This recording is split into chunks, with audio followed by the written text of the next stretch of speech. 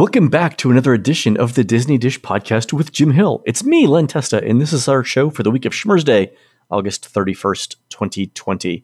On the show today, news and listener questions. In our main segment, Jim finishes up a story on Kali River Rapids that we started way back in 2016. Let's get started by bringing in the man who says that pie is a real-time pie chart showing how much pie is left. It's Mr. Jim Hill. Jim, how's it going? Oh, you had to bring up pie. Okay. I missed breakfast today. I'm so hungry. All right. The thing is, I am the pie maker of the Hill family, and especially when it comes to the big holidays like Thanksgiving and Christmas. So my parents actually have in the corner of their yard, they have a high bush blueberry bush and a low bush blueberry bush. So because I'm the pie master, I'm also the one who has to pick the berries. And I was just in the yard last week, basically picking the last berries of the season. And I say the reason they were the last berries of the season, it was me and three rather irate grackles who were in the bush at the same time. You're like, move over, man. Move over. Hey, no, hey, that's exactly. What are you doing picking our food? And it's like, okay, all right. I don't need an Alfred Hitchcock moment here. I'm done. All right. Look, I need enough for a couple of pies. It's good. And they're like, pies? Pies. That's great. A little nature moment for you there, Jim. There you go. All right, let's do a quick shout out to subscribers over at disneydish.bandcamp.com. Thanks to all of our Bandcamp subscribers. I hope you all are enjoying our exclusive walks through the parks. And thanks to new subscribers, Adrian R., Christopher V., and Angie and Eva, and longtime subscribers Beta Cygni, our good friend Thomas G., and PMac. Jim, these are the folks at Disney's Castaway Cay who train the tropical fish in the lagoon to look natural while they swim around the guests as they snorkel in the water. You'd think that would involve a lot of training and treats, but Angie and Eva say that the fish come in every day, knowing their lines and marks, and it's a joy to work with such professionals. Also, some of the fish are actually lobsters in great costumes. True story. I want to be there for that day of training. It's no. The swim more casually, okay? No. Don't look them. Don't look at them when you're swimming. Look straight ahead. Yeah. I mentioned the Castaway Cay thing because I am ready to go on a cruise. I am so ready to go on a cruise, and I think Disney might actually do something in late November or December. They keep pushing everything back, but I'd be surprised if there wasn't a Thanksgiving cruise at this point. We'll see. Okay. All right. And speaking of that, Jim, let's do the news. Folks, the Disney Dish News is brought to you by Storybook Destinations, trusted travel partner of the Disney Dish podcast. For a worry-free travel experience every time, book online at storybookdestinations.com. All right, Jim, Disney released park hours through November 7th, which shows all four parks still on reduced hours. So the Magic Kingdom is 9 to 7. The Studios is from 10 to 7, and those are an hour shorter than summer. And Epcot and Animal Kingdom are 2 hours shorter, 11 to 7 for Epcot and 9 to 5 for Animal Kingdom. But Jim, I note that November 7th, which is the last date on which we have park hours, is one day before November 8th. And November 8th is the date in 2019 when the first Very Merry Christmas Party happened in the Magic Kingdom. Now, I'm not sure that anyone from Disney actually listens to this podcast, and I'm going to pause here for laughter. But I think Disney and Universal have done things well enough since the reopening June that we can at least have a conversation about what a capacity-limited hard-ticket Christmas party event might look like in the parks. Speaking of which, though, did you see Governor DeSantis did a theme park roundtable earlier this week? And he said? He praised both Disney and Universal for the way they'd opened and all the precautions they put in place and the fact they brought so many employees back into work and wanted to see this continue. So, yeah, this is kind of tracking exactly along the ways you're thinking here. Well, the other thing is didn't he also say that he would be in favor of them increasing capacity a bit? Yeah, that he did. Interesting. All right, so here's my point, right? There can't be parades, but why not a Christmas cavalcade? Like, lots of people, including me, seem to think that these semi-spontaneous cavalcades are better than the longer parades. And even if it's not exactly the same, like close enough for 2020. And by the way, I will consider it a lost opportunity if we don't see someone do an Etsy shirt with a cavalcade float and the phrase close enough for 2020 on it. Like, guys, get on that. Someone, please. Yeah. We could do the free cookies and hot cocoa because they're takeaway items. You could just do designated areas around each spot as the place you go to eat them, because we're already doing that, right? In World Showcase, right? So we could do that in Frontierland and Tomorrowland. I mean, there's enough space. And then I would like to point out the fake snow on Main Street. We should totally do that because everyone knows that's really very small soap bubbles. And we're in a pandemic, Jim. The more soap, the better, right? It would be a public health service. Doc McStuffins should run this. This is a genuine genius moment. No, that's exactly. It's like, excuse me, could you make it snow again, please? I was just on a ride. Why isn't that snowing in July? That's why I'm saying. Anyway, So, but I think we could do the live entertainment. You just put social distance markers on the ground. There'll be fewer people in the park anyway. Everyone would be safe. I think this is like totally doable. I think there's demand for it. And again, just from the merchandise opportunities perspective, like if Disney really wanted to try this, I think I would support it, Jim. I think you have hit up on something significant there with the dates we have. And now it's just watching and seeing what gets announced for November 8th. So maybe not early November, but like, again, if they wanted to do like 10 of them, starting in middle of November, they'll probably skip the week of Thanksgiving because crowds, or maybe not, who knows? They could always move the Magic Kingdom hours to, 8 to 5, 8 to 4, whatever. Get everybody out of the park, start the Christmas party at 6 or whatever, and then have it done by 11, right? I mean, it's totally doable. Anyway. Okay. It's an idea. I wouldn't be surprised to see a few. Let's put it that way. Okay. And again, close enough for 2020. If that's not the catchphrase for Christmas merchandise, I don't know what's wrong. I'm just wondering at this point how many people pre-purchased and how you then accommodate the various folks who have pre-purchased. I don't think Christmas party tickets went on sale. Really? Halloween party tickets did. Yeah, I don't think they sold Christmas party tickets. Ooh, okay. So, all right. Suddenly this is that much more doable. Okay, cool. I like this. All right. All right. Let's do some listener questions and surveys that were sent in. First up from Sharon, who goes by the name The Hoodlum's Mom. Probably no therapy in the kid's future there. That's fine. We'll go with it. Sure. I'm sure it's a term of endearment. Okay. Just like when my mom used to say, "You're such a disappointment," but with that motherly tone. There we go. There we go. Anyway, Sharon says, "I'm binge listening to every Jim Hill Media podcast, and I just heard your question about saving money in Walt Disney World. I had to share this. First, Walt Disney World rooms sleep 4. We're a family of 5. I can neither confirm nor deny ever sending a young hoodlum to sleep in the bathtub. We all know, Sharon, that the bathtub is the safest place in a hotel room in an emergency. So that's just practicing good preparedness. There you go. Pre-tornado. All right. I love this. Okay. Safety first. Exactly. Yep. Second, anyone can pack cereal and granola bars for breakfast. But here at Hoodlum House, we know how to penny pinch with style. And again, let me just say, if Universal doesn't open a Halloween Horror Nights diner named Hoodlum House next year, again, missed opportunity, Jen. Because you know that there's a Waffle House knockoff or predecessor called Huddle House, right? You just move a few letters around, Jim. We're there at Hoodlum House, right? There you go. But for anyone who's ever been to Waffle House, it's like the smashed, bashed, crashed, hashed, that Formica menu. What exactly would one do at Hoodlum House to hash browns? I shudder to think.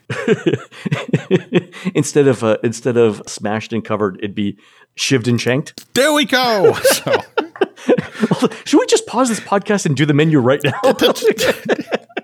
I am filling out the forms now, Len. Just you keep going. All right. Anyway, Sharon writes, we stayed at Pop, and the day before our trip, we made roast chicken and potatoes, meatloaf and gravy, tacos, at least the meat and the toppings, and chili with biscuits. We packed it in Tupperware with tortillas, bread, paper plates, bowls, and so on. We stored all of it in the mini fridge, which, thank God, I played Tetris as a teenager. For dinner each night of our trip, we chose a meal and carried everything we needed to the food court. There, we parked ourselves in an inside table, have we no shame, and brazenly plated our homemade food. The piece de resistance is that, yes, of course, we used the food court microwave ovens to heat our food. Why else would they put them there, right? I'm loving the stories, the camaraderie, and the deep dives in the Disney destinations. Please keep them coming. Warmest regards, Sharon. First of all, that menu sounds delightful, and I think we should all go to Sharon's house for dinner. Sharon, you wouldn't happen to have a hibachi that traveled to Disney Springs, Disney Springs. I'm just asking. Don't give her ideas, Jim. Don't give her ideas. Okay. All right. So. This reminds me of the time that our statistician, Steve Bloom, carried an entire Thanksgiving dinner complete with pilgrim outfits into the Magic Kingdom and ate it on the second floor of the Main Street train station with a complete view of the castle in the background. There were photos online. You should go look at it. Wow. With candelabra, I might add, because you got to keep it classy when you're there. We went to the Leaky Cauldron, and they had just introduced a holiday feast meal. And go ahead. I'm doing my job, so it's like, we'd like to order the holiday feast meal, and then the server goes wide-eyed and hang on, and brings over a manager. And, sir, we'll be happy. You'll be the first customer to order this, and we're happy to bring it to you. You do understand. Is it just you and Nancy? It's just me and Nancy. But it's for 4, all right? And so, Okay. And eventually, they bring over this giant spread, and it's all lovely, and it's all delicious. But yes, there's food for 4, and we can't finish it. And so I asked, do you have any takeaway containers? And it's like, well, no, we don't, but we can go get them. And now we're carrying all of this food around with us inside of Diagon Alley. And it was sort of like, go to a store, ask politely, they give us a bag to put it in. And then that became our central meal for our drive back up the eastern seaboard. And by the time we got back, it was like, I have had enough turkey. For the holiday meal going forward, I'm just going to be sticking with the plate of Little Mints. When they say for 4, it's like for 4 very hungry people who are apparently training for some sort of eating competition. Very much so. I mean, giant proportions. You get your value on it, though. So You do. All right, let's do some quick surveys here, Jim. Laura sent in this one from DVC, which is still asking about how COVID is affecting vacation plans. So the 2 interesting questions here were, please rate your level of agreement with the following statements about Disney Vacation Club. And one of them, well, the four statements were, it makes me feel like I'm a part of Disney. It prioritizes the health and safety of members. It makes me feel proud to be a member, and it provides high-quality vacations. And so that was interesting. So they're still asking about the health and safety. The next question, though, was around how you plan to use your points, or how your plans to use points have changed since early 2020. And the 4 options were, I already used all my points for the current year. I'm now going to bank some or all of the points I originally planned to use. My plans haven't changed. I was always planning to bank my points, or my plans haven't changed. I'm still planning to use my points for the current year. So this is Disney trying to figure out, for people who haven't made reservations, I think, what they plan to do with those points. And I think, again, this is just capacity planning for Disney. What do you think? In a weird sort of way, this is Disney yelling into the void. Hello, it's still there. Hello, are you coming back? Yeah, I think Disney does not want to do all those banked points for 2020 because that's just, that turns into a capacity problem again. Mm-hmm. All right, the other interesting survey was sent in by Ryan, and this is unique in surveys, and it's surprising. It's one of the most interesting surveys we've seen in a really long time, and it's from Universal. And it starts off by asking if you've ever visited one of the Central Florida theme parks. So the question is have you ever visited any of the following theme parks? And it lists, SeaWorld and Legoland and Busch Gardens and all the Disney and Universal parks. And if you say yes, you visited one of those theme parks, you started to get follow-up questions. And so so Ryan said that he visited SeaWorld. And here's an example of the follow-up question that he got. What did you look forward to most when visiting SeaWorld Orlando? Spending time with family and friends, meeting the characters, eating novelty food, thrilling experiences, being immersed into different worlds, reliving memorable past experiences, or being entertained at shows. So Ryan happened to choose that he enjoyed being immersed in different worlds. And then Universal gave him this follow-up question. How much do you agree or disagree with the following statements? I enjoy rides more when I'm familiar with the storyline. Strongly agree, neither agree nor disagree, or strongly disagree. So Jim, this sounds an awful lot like Universal's trying to gauge how Bob Chapek's must put IP in the parks strategy might work now. I think you've zeroed it. And when you think about how Epic Universe has supposedly been paused, just interesting that they'd be asking this question now. And that's what I think. I think they're using this pause in construction to suss out the kinds and scope of attractions that they might build? I mean, there's a lot more interesting questions here, but remember before the pause, we'd started to see some questions around the type and scope of attractions that people wanted to see. So, for example, if you had a fixed dollar budget, would you prefer more high quality, fewer high quality attractions or more, medium quality attractions?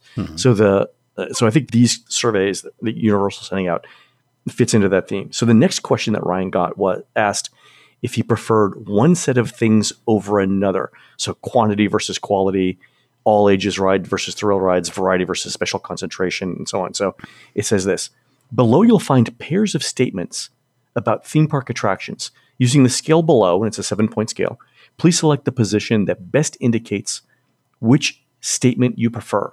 And so the two statements here that you have to choose between are a high quantity of attractions in a theme park, so like a high number, or high quality, a set of high quality attractions in a theme park, even if they're fewer.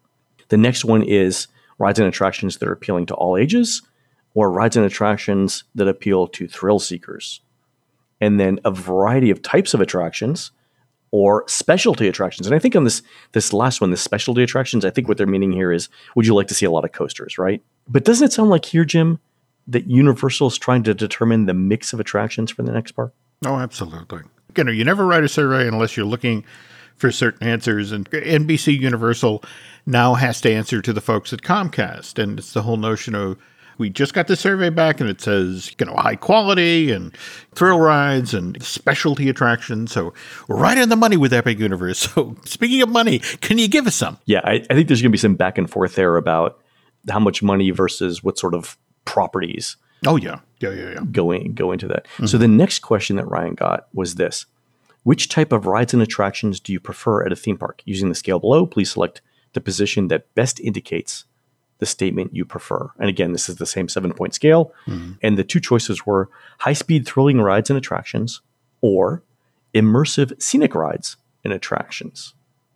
So that's interesting. The other one is rides and attractions that used enhanced simulation technology or rides and attractions that use physical scenic sets and props. So we all know Universal, let me pause here. We all know that Universal is, in their parks, leans more heavily on screen-based attractions than does Disney. And again, that's probably because of space, right? Yep. So here, though, they're actually asking what people would prefer. So, Jim, what is it, like 600 or 700 acres that Universal has? The problem is that the physical side of the park is only 100 to 150 acres. Then you have to factor in that hotel that's at the very back of the park and its parking lot coupled with back of the house. So yeah, 600 to 800 is about the ballpark. Because again, they're holding some stuff back for future development. Okay. But I think they're trying to figure out the trade-off there between, again, well, I mean, it's obvious, right? They're asking the question, screens versus physical sets.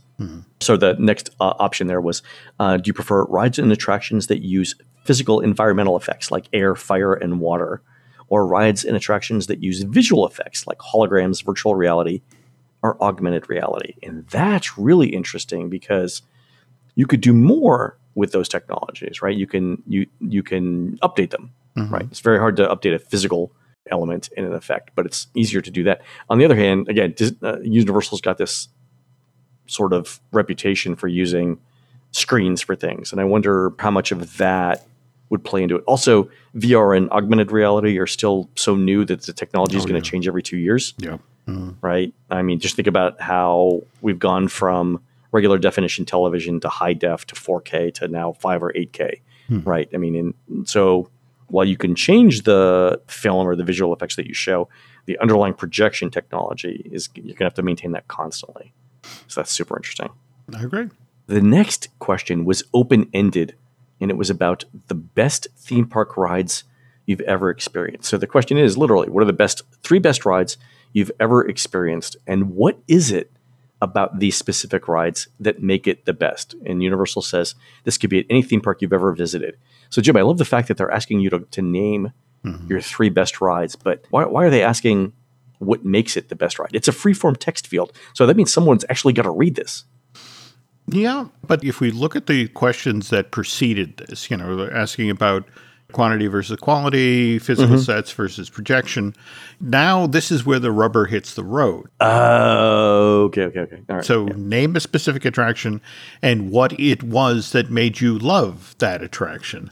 I'm more intrigued by the follow-up question here. The follow-up question, of course, they just asked you about, your favorite attractions or the best attractions.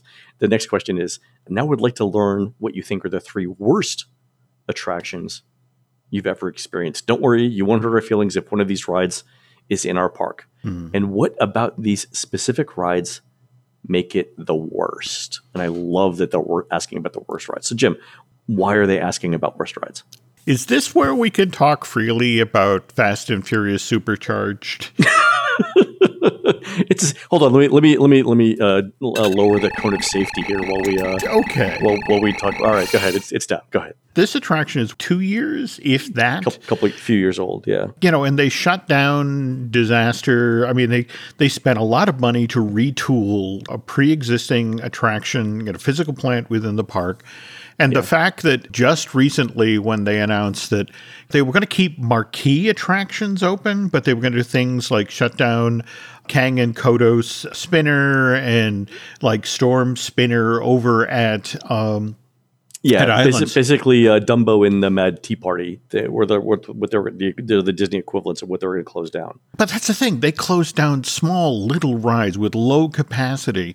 And Dr. Doom's Freefall. And Fast and Furious Supercharged, which tells you right off the bat what the guest surveys say about that attraction. And this is a huge franchise for Universal. It's a huge franchise, and it occupies a huge chunk of very valuable real estate literally in the middle of the park. Yeah. So that was such a colossal misfire. Where, on the other hand, think about the loving terms that you just described, the Bourne Stuntacular. And can you name the last Bourne movie? Jason Bourne Goes to the Grocery Store? There we go. All right. He got it in one, folks. You were still entertained by the show without really being plugged into the films. We're fast. I saw the first one. Yeah. Back when Matt Damon was barely bothering Jimmy Kimmel. I know. He was just out of puberty, I think, when he did that first one. Yeah. Stop or I'll shoot. Meanwhile, Fast and Furious, they just finished shooting 2 of them back to back. And 9 drops this summer, if the theaters are open in 2021. And then the 10th one is 2022. And this is a huge IP for the company. And the fact that they shut it down, they pulled the plug, that's not a good story. No.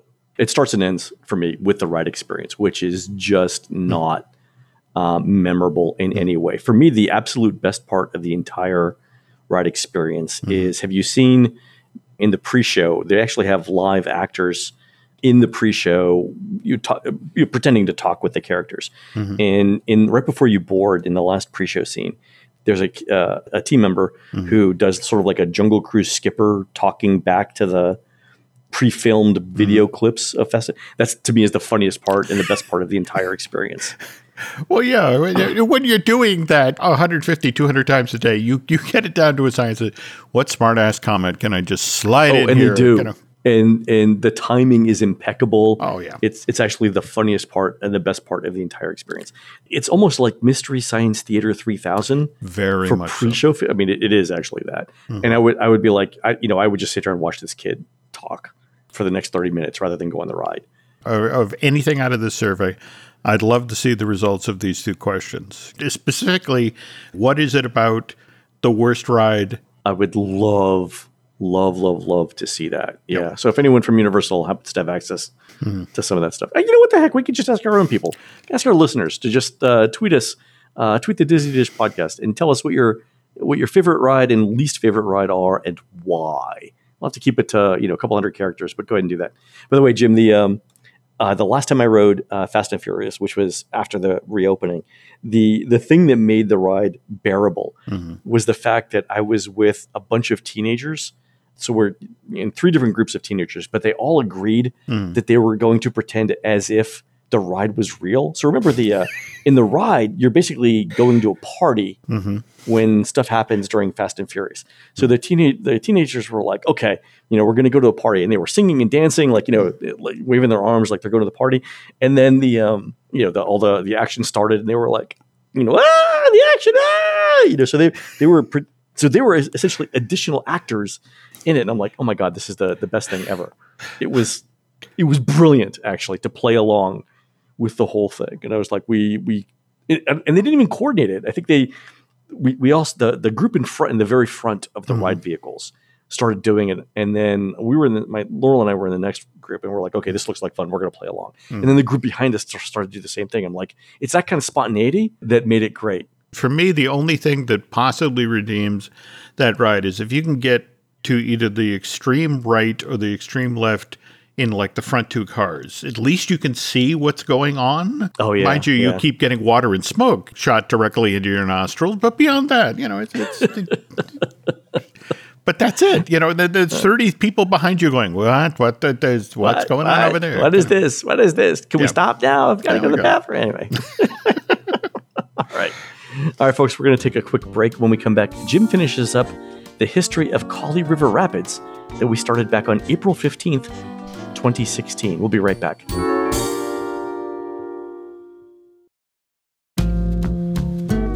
All right, Jim, way back in the middle of April 2016, we started telling our listeners about the history of the Animal Kingdom's Kali River Rapids ride.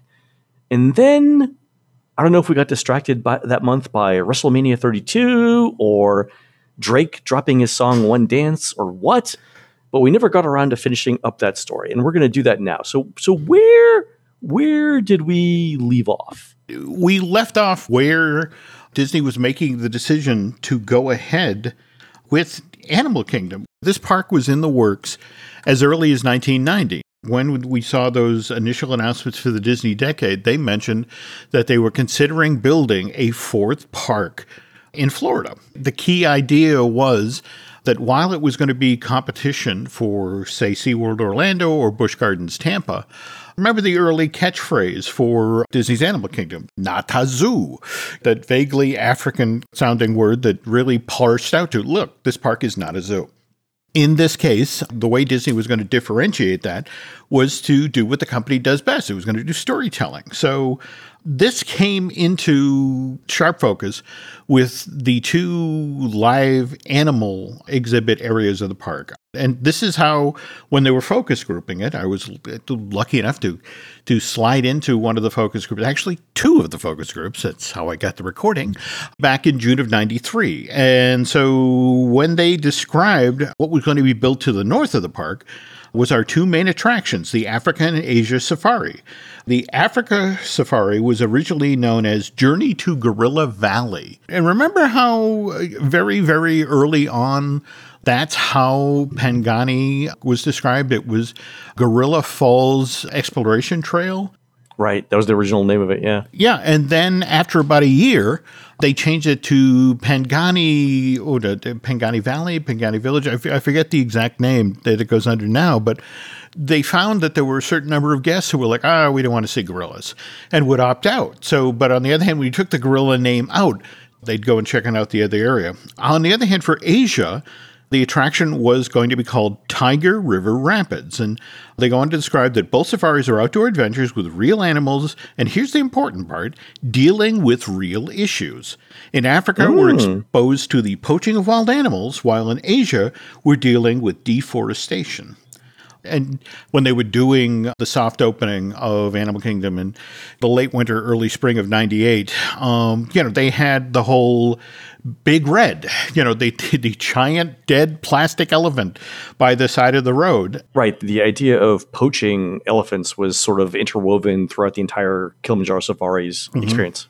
And that was the ultimate visual aid. That was Bambi's mom. The whole idea was to nail home that there's a reason we have to want to save Little Red, because we can see the mama elephant off in the high grass, and it's clear that from what we can see, her tusks have been sawn off, and it's a horrible image. And remember, this was cast members and their friends that were doing the soft opening, and they were like, oh my God, that was terrible. We never got over that for the ride. And so by the time the park opened, April 22nd, 1998, Mama Elephant was off the savannah. In fact, she was backstage thrown behind one of the show buildings. And I remember talking with cast members working at the park because they were still staffing up. By the time they opened Asia in March of 99, they went from having 3,000 cast members assigned to that park to 4,000. And every one of them would have the same experience. Okay, I'm driving backstage. I'm going to park my car. And oh my God, there's a giant dead elephant by the side of the road. Does anyone else see this? What the hell happened? But the thing is that eventually people, because it was just there forever, they got blasé about it. Just the fact that, oh, you want to go to Conservation Station? Okay, hang a right out here, take the perimeter road. When you see the big dead mama elephant, take your next right. It became a landmark. Yeah, so they softened the poaching storyline when they took a plastic elephant out of the savannah. Conversely, though, when it came to the deforestation thing, back to the focus group narration, the Asian safari, Tiger River Rapids, is completely different from the African safari. It's a river raft adventure. The Asia safari take guests upriver on a flexible river raft deep into the heart of the pristine rainforest. Exotic wildlife from Southeast Asia, leopards, orangutans, rhinoceroses, monkeys, and elephants live along the banks of the river amid towering trees and tumbling waterfalls. All right, so I'm going to pause there. So the original idea was that you would see animals? Absolutely, you would see animals. Not only that, but there's early concept art for when this park was known as Disney's Wild Animal Kingdom, and you can actually see the rectangular yellow rafts that were going to be used for this version of the attraction. And much like Kilimanjaro Safari, there was going to be an onboard cast member who would serve as the narrator, who would point out animals on either banks, but they'd also pilot the boat. And remember, and you saw the language there. You went upriver. You went against the current.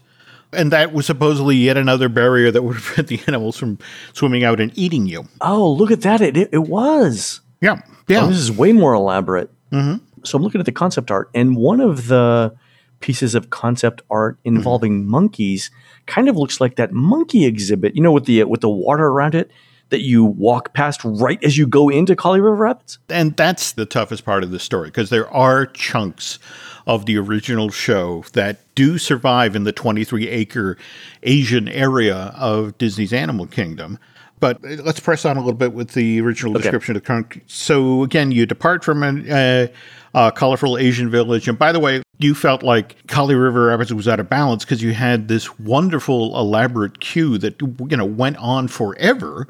And then you had this relatively short boat ride, this 4.5-minute long experience. And it just seemed kind of out of whack that you had this. And by the way, I checked, it's 5,000 square feet of queue space. Yeah, it's incredibly long, but it's one of my favorite queues. I mean, not that I would want to stand in something that long, but... Yeah. So you leave from this colorful Asian village. Part of our journey takes us through the devastation created by careless logging of the fragile forest, where erosion has created muddy rapids that threaten our raft. So finally now we get to the thrill element. And that's supposedly where we go from fighting the current, going upriver, to now we go downriver. And we have our skillful pilot take us through the rapids. And we conclude in a place where man and animals seek to live together in harmony. And as the ride comes to an end, we see what was once a Maharaja's hunting palace, now the headquarters of Operation Tiger, a program for restoring rainforests and allowing tigers to live there once again. So, again, you were supposed to float by this hunting palace that had been abandoned for 150 years. And that's part of the Maharaja Jungle Trek. That's ultimately what happened here, that there was a decision made about these two elements have to be separated. One of the practical reasons that they opted not to do the float by was that, first of all, when it came to the tiger enclosure area, the walls had to be at least 15 feet tall. There had to be overhangs of at least 3 feet out over the exhibit so the tigers couldn't climb over that. In fact, that's kind of what's behind the whole palace conceit. Oh, okay. Because again, a palace has these sorts of cornices, and it's a crumbling palace. It's been abandoned for 150 years, so you could make the walls lean in, which made it that much more difficult for the tigers to get on board. But the real thing that happened here, Len, remember, this focus group goes out in 1993. We have Euro Disneyland opens in April of 1992. Just 5 months after the focus group was done for Disney's Animal Kingdom, the Euro Disney Resort reported a $901 million loss. And the very next month, there was actually talk of shutting down this $5 billion resort. Now, mind you, Frank Wells was able to sit down with the consortium of bankers that owned the notes, and they were able to do some debt restructuring and brought the project back from the brink by March of 1994. But by now, the damage is done. Michael Eisner, who was talking in January about, geez, we may have to shut the park down. And he went from a guy who was willing to spend big money on parks to suddenly he is all about cost containment. And he turned around and ordered reductions in scope on every project that Imagineering had in the works at that time. And November of 93 is when Disney's America gets announced. The history park they're going to build in Haymarket, Virginia. That gets canceled in September of 94. Also, in the waning days of 1994, Eisner decides that the $3 billion Disney Resort expansion project, which would have included Westcott, the West Coast version of Epcot Center, that's too rich for his blood as well. Early 1994, Disney signs a letter of intent with Eiteman, the amusement park ride production company based in Switzerland. It's ordered 2 whitewater raft rides. They invented the technology in 1980, and they're the masters of it now. So first one of these was supposed to be built at Disney's America. It was going to be the Lewis and Clark Expedition attraction. We've talked about this previously. It was going to be featured in the Native American section of the park.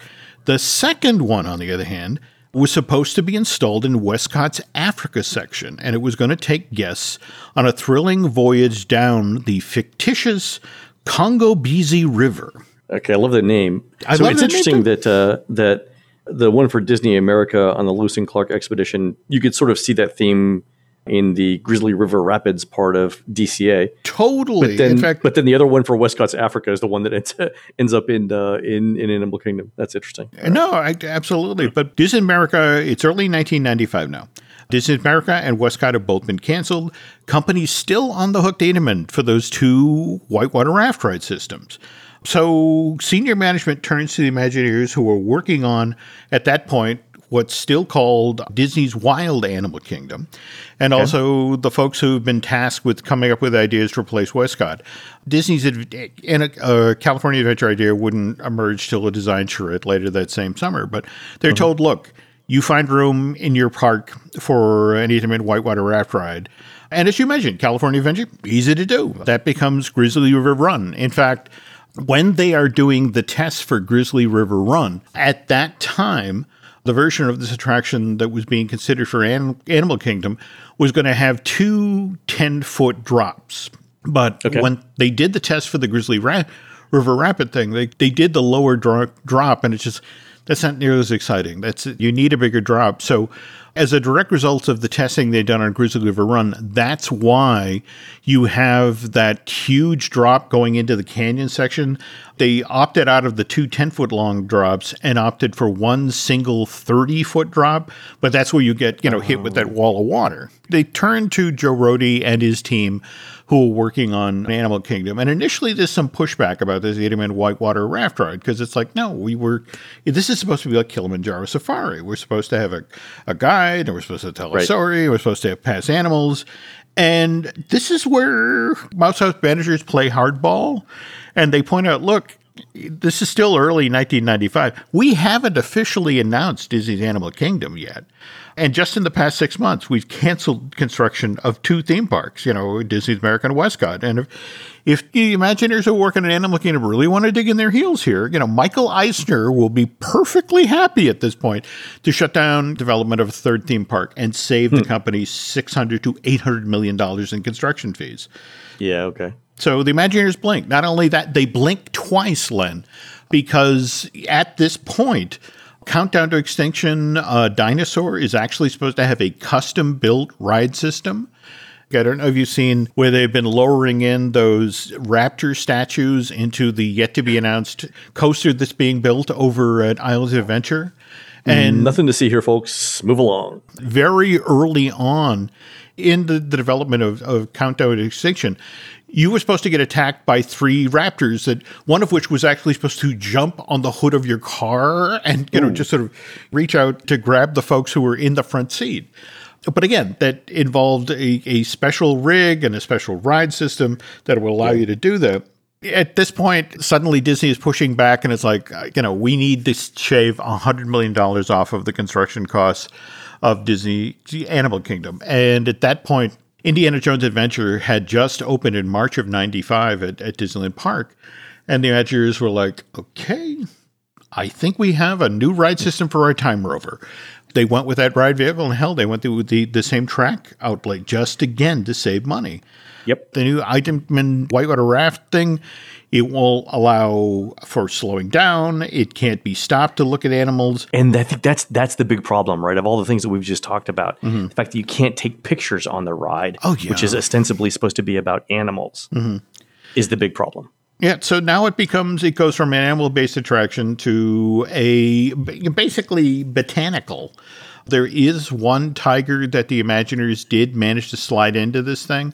When you get to the top of that 90-foot-long conveyor belt that takes you up to the first, they drop you in the river, there's a waterfall. And if you actually look closely at the waterfall, there's the snout of a tiger sticking out from the waterfall. I didn't know that. Behind the water curtain there is an actual tiger. So there is a tiger in Kali River Rapids. But Kali is the Hindu goddess of the destroyer of evil. And Tiger River Rapids had that name, Len, almost up to November of 98. They finished pouring the concrete. They're getting ready to begin soft opening of Asia, letting the first guest into the Maharaja Jungle Trek as part of the holiday season.